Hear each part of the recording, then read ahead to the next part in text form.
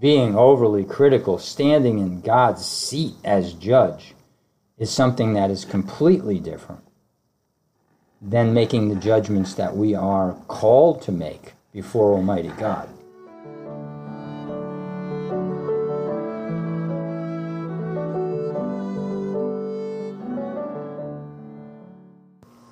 Welcome to this episode of That They Might Know, a podcast dedicated to the proposition, this is eternal life, that they might know you, the only true God, and Jesus Christ, whom you have sent. So the purpose for this podcast is that men might know Jesus Christ. That is, in an intimate, saving way. Christianity is not a creed. It's not something you just hold in your head and that's the end of it. It's a person. It's a relationship with a person. And so to that end, we dedicate this show. And now for today's episode. Let's bow our heads for a word of prayer. Our Heavenly Father, we thank you for your holy word.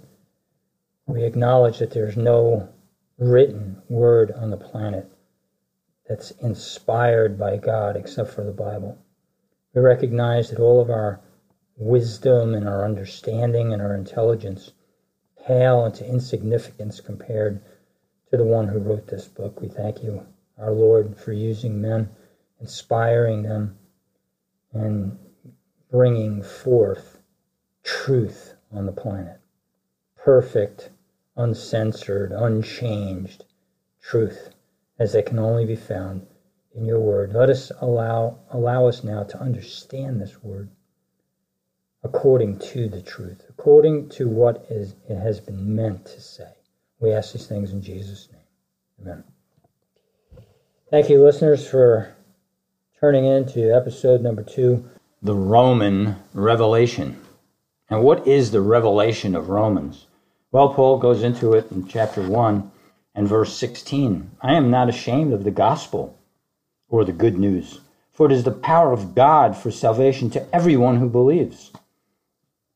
To the Jew first and also to the Greek in verse 17, for in it the righteousness of God is revealed. There it is, revealing, the revelation of God, the revelation through the gospel. There are certain elements that Paul speaks about throughout the whole letter, and they all are based on a foundation of theology. So beginning in chapter 12 on to the end of the letter is very practical applications of the foundation laid of theological truth.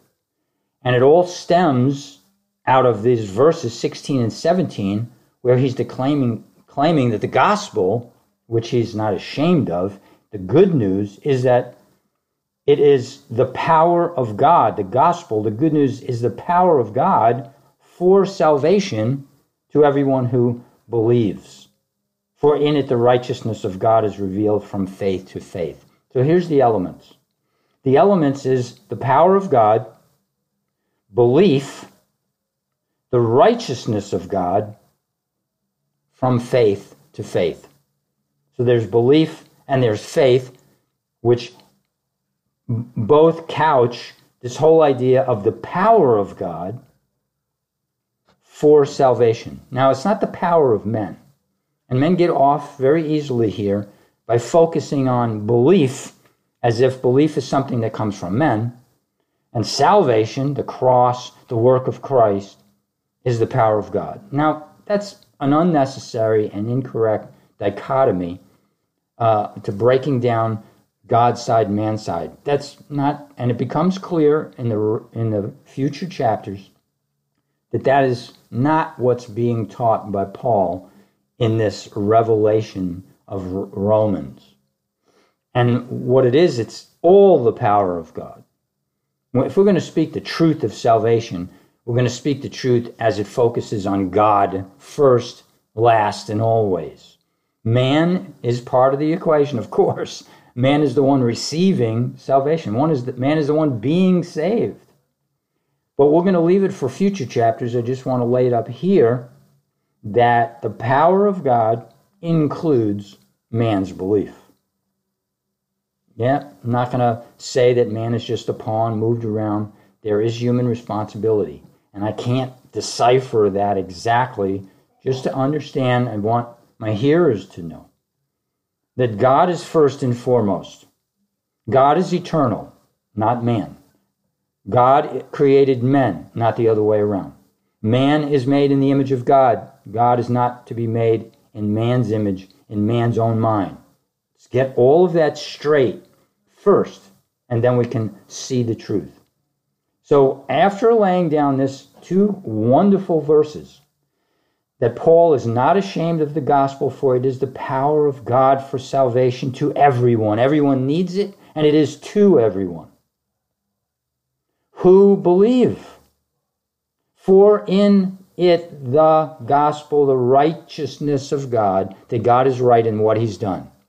Whether it's letting man fall in the garden into sin, while it's having a permissive will to allow sin to exist on the earth, which brings all kinds of questions. Why is the world like this? And what kind of a God is it? And Paul is dealing with that right here in this beautiful little letter of Romans.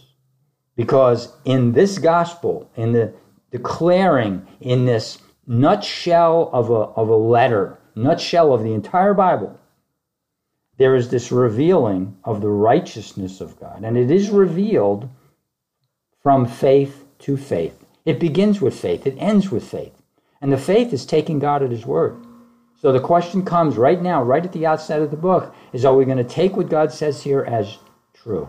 And it's very difficult because he goes right in there, and it's difficult for sinful men, because he goes right in, for the wrath of God in verse 18 is revealed from heaven against all ungodliness and unrighteousness of men who suppress the truth.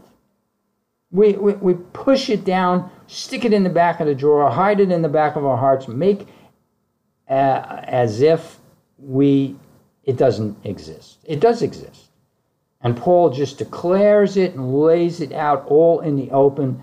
And as he concludes, works his way through chapter 1, he shows how man is guilty before God by manner of reason. He's able to reason. He knows the truth. He's able to understand that where there is a creation, there is a creator. And by this, man is guilty. And I talked about this in some detail in the last episode. I want to move on. In this episode, chapter 2, we find that man is found guilty before the court of God by reason of his conscience. Man has a guilty conscience. We read in verse 1, therefore, you have no excuse, every one of you who passes judgment, for in that which you judge another, you condemn yourself. Wow. Therefore, you have no excuse, every one of you who passes judgment. Now, who doesn't pass judgment? Now, I know some of us have a desire to not become critical, but you can't cross the street without making a judgment. Should I go or shouldn't I go? It's so part of what we are. Thousands probably, not hundreds maybe, of decisions every single day with regards to every part of our life. To assume that we don't make judgments on right and wrong, that we don't make judgments on other people it's kind of ludicrous. It's really kind of ridiculous. It's part of what we have to do to exist. Now, being overly critical, standing in God's seat as judge, is something that is completely different than making the judgments that we are called to make before Almighty God. We are called to make certain judgments. We are forbidden to make others. I mean, to Paul, when writing to the Corinthians, says a very little thing of if I'm judged of you, I judge no man. I don't even judge myself. He who judges me is the Lord. And so that approach is the Christian approach, one of not judging as one sitting in the seat of God. Only God knows the hearts of men. We can hear men's words. We can make assessments as to what kind of fruit is coming out of their life by their behavior, by their words. But we cannot ever judge the motives of people's hearts. But we are judged ourselves in that when we make judgments in the improper way about others. And not only that, in any judgment that we make, even a good judgment, Therefore you have no excuse, every one of you who passes judgment. For in that which you judge another, you condemn yourself. How do we condemn ourselves? We know right from wrong. I mean, this is a simple postulation he's making here. It's not complicated, doesn't need to be. It's just you made a judgment, so that means you know the difference. You know where error is. Now, he goes on and says in verse 1, for you who judge practice the same things. You practice the same. If we were perfect, if we did not sin at all, we could make judgments and, well, everything be okay. That's the way it'll be in eternity and for those in glory in heaven. But for those here on earth who practice judgments and then say, no, I'm innocent, I'm okay, I don't do anything wrong. Well, verse 2, and we know that the judgment of God rightly falls upon those who practice such things. So therefore, you judge another person. God's judgment is, see, the whole purpose behind the book is to show that in the gospel, God is righteous. That God does the right thing. He does the right thing when he judges people. He does the right thing all the time in every way. In verse 3, but do you suppose this, O man, when you pass judgment on those who practice such things and do the same, that you will escape the judgment of God? I mean, he's asking a rhetorical question here, in which the only can have one answer. You suppose that you're going to pass judgment on somebody else, you're going to show right from wrong, and then you're going to do the wrong, and you're going to escape judgment? The answer is no.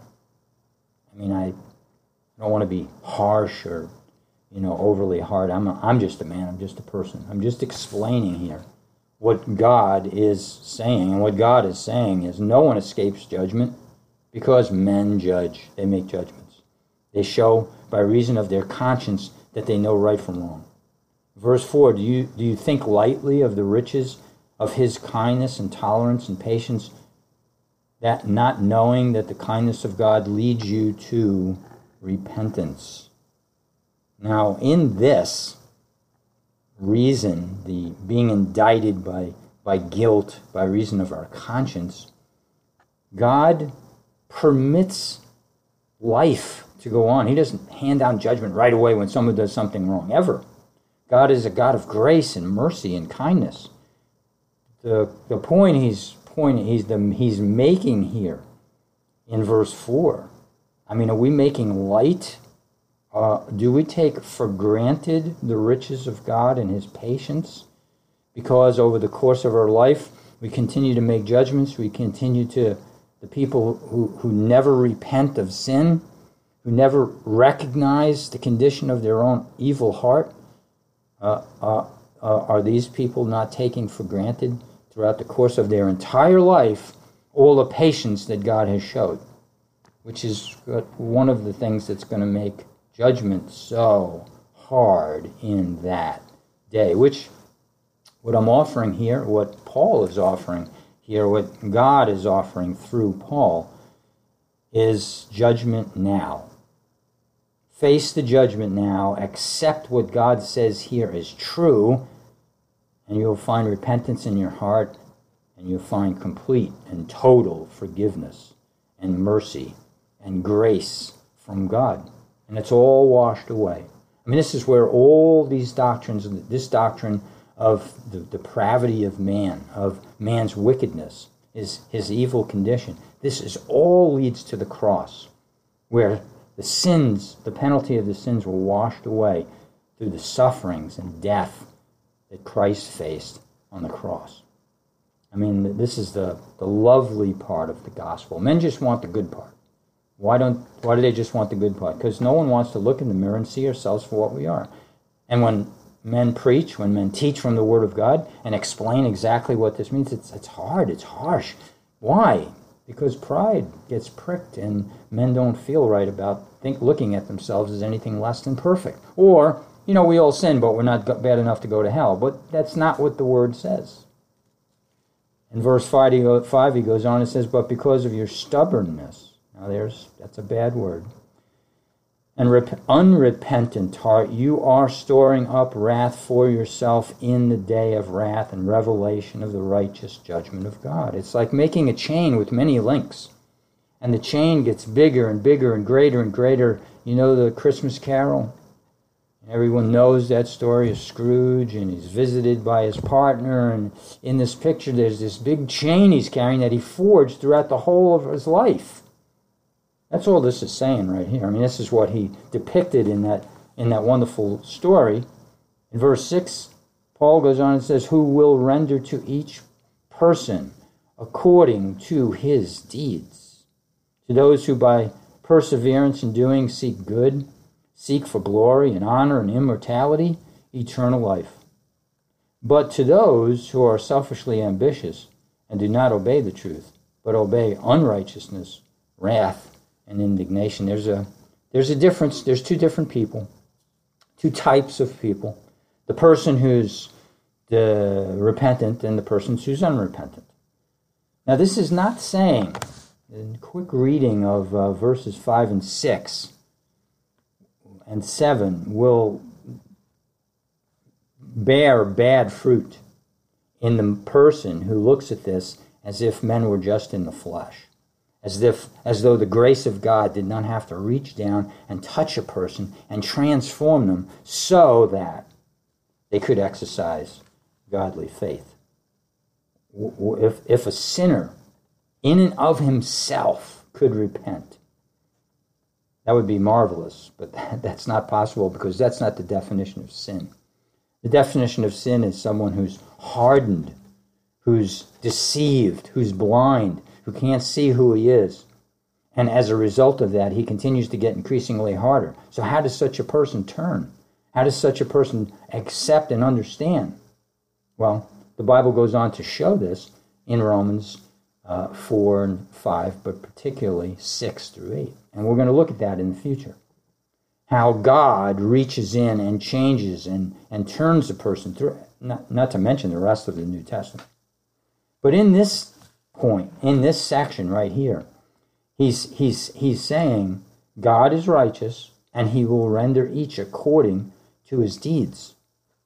Not that some have good deeds and some have bad. All are, because he's going to go on in the next chapter very shortly and show that all have sinned and come short of the glory of God. All deserving punishment. The wages of sin is death. Who doesn't die?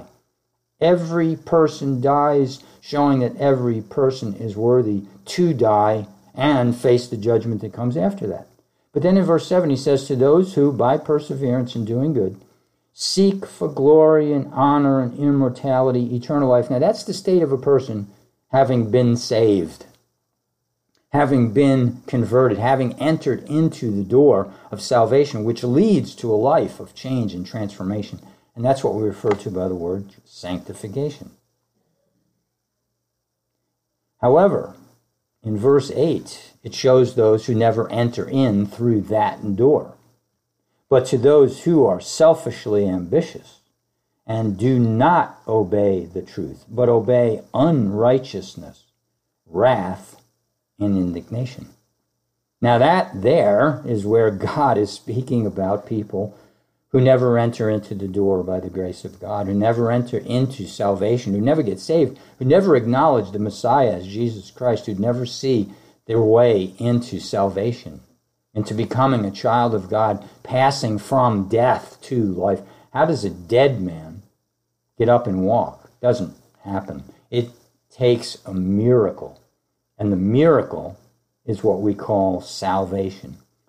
If there is one thing that every man, every person needs to be keenly aware of, is that there are two completely different ends to every man. He says this in chapter 2 and in verse 9. There will be tribulation and distress for every soul of man who does evil.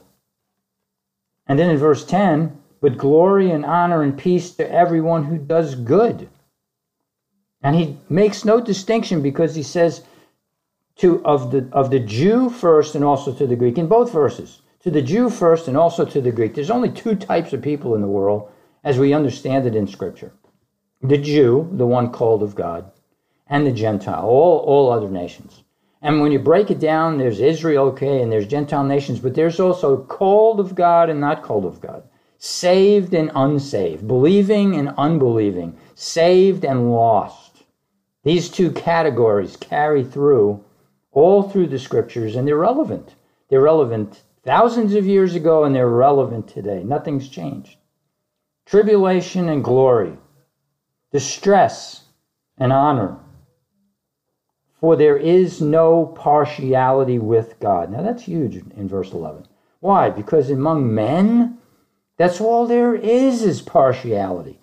Because of pride, we're always making our group, our culture, our nation, our religion, our sect, all of them the best, and everyone else is second best, and we're the best. And that's just pride speaking. Before God, all men are lost.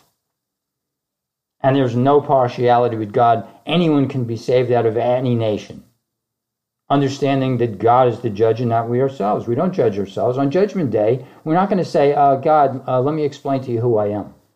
That's not the way it's going to work. God's going to say, let me explain to you who you are. Big difference between those two. Verse 12, for all who have sinned without the law will also perish without the law.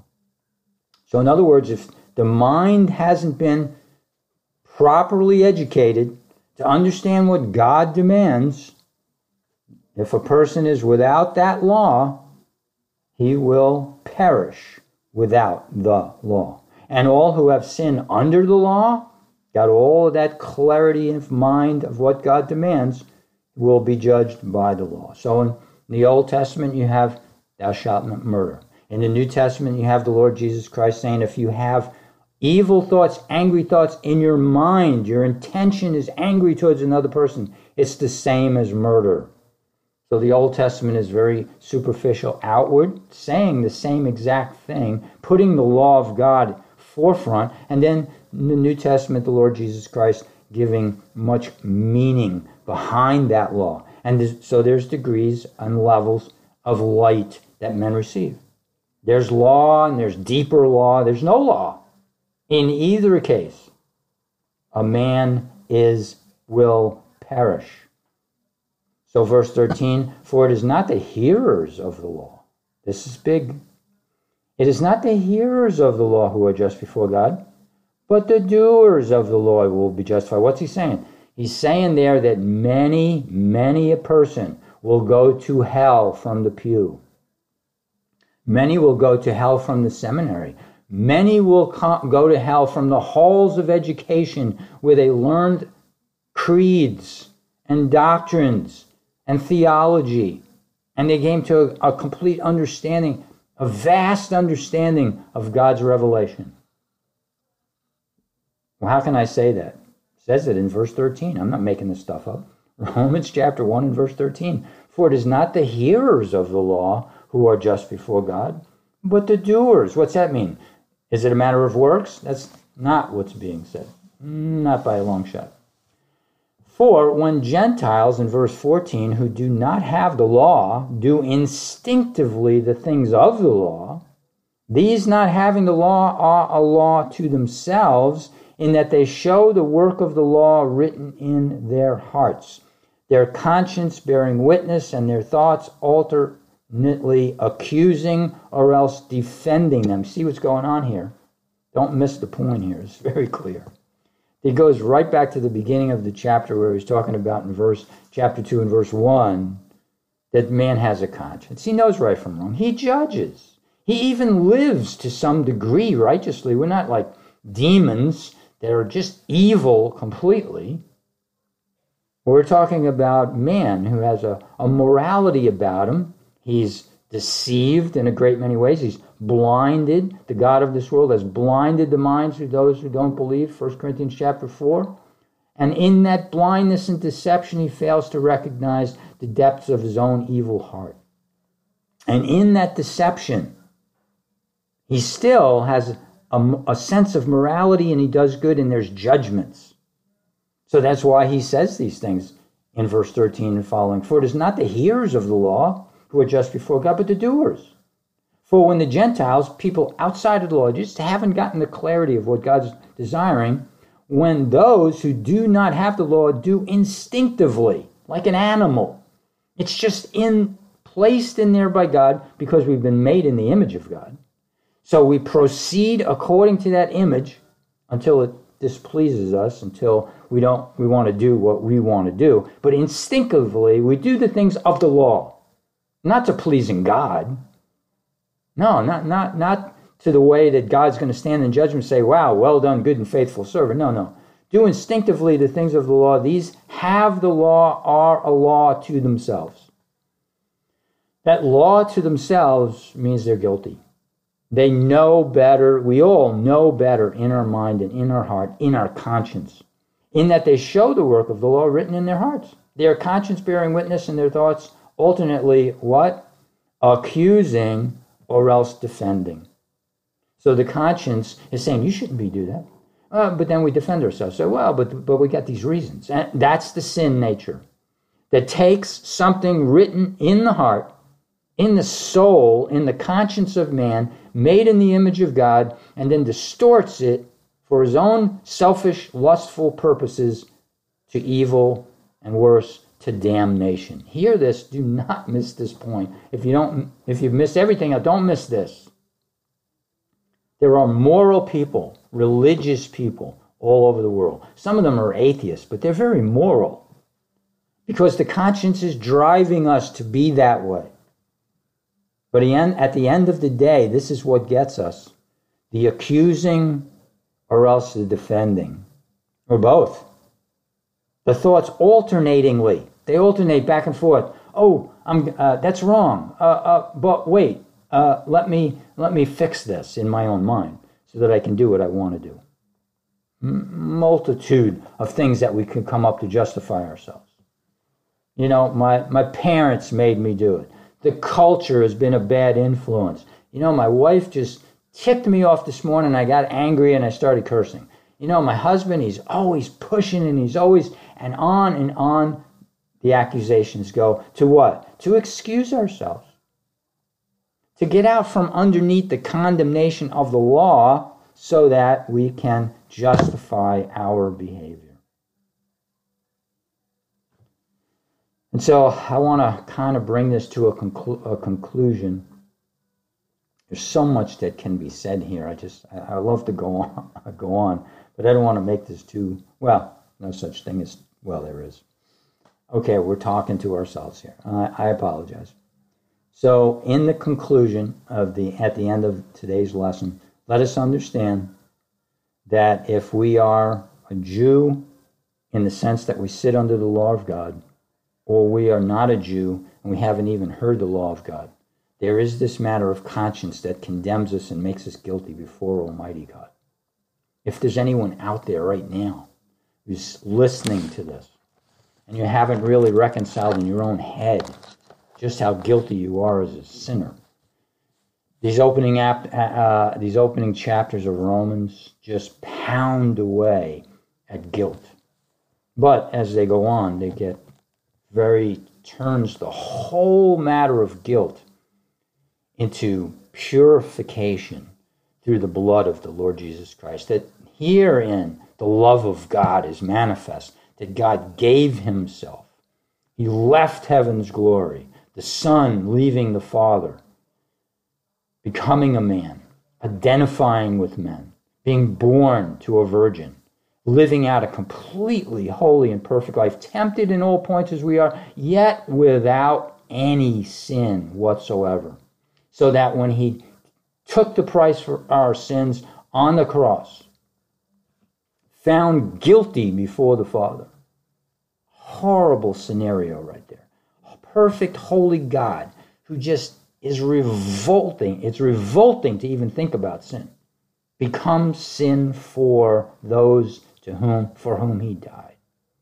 In that picture, in that reality to God, he carries away all these sins, and a man's conscience can be made perfectly clear, having been forgiven. And that is the power of God. And it's obtained through a God-given faith. You have that faith today? If you don't have that faith, pray that you receive that faith. Pray that this truth that's being spoken, even now, becomes the reality truth to you personally. Let's pray. Heavenly Father, we thank you for your holy word. We thank you for the truth that makes us more accountable, but also welcomes us into the kingdom of God for those who believe and trust what this word says. Lord, if there are those people listening to this and hearing about the truth, and something is touching their heart, Lord, I pray that such people would continue to read the Bible, be convicted of these truths to the saving of the soul. Lord, we know there's no other name given under heaven among men whereby men must be saved. It's only through Jesus. So open the hearts of the hearers, and for those who understand the gospel, who have come into the kingdom, I pray that this lesson would continue to help them to grow in the truth and the knowledge and the wisdom of Almighty God in the person of Jesus Christ, in whose name I pray. Amen.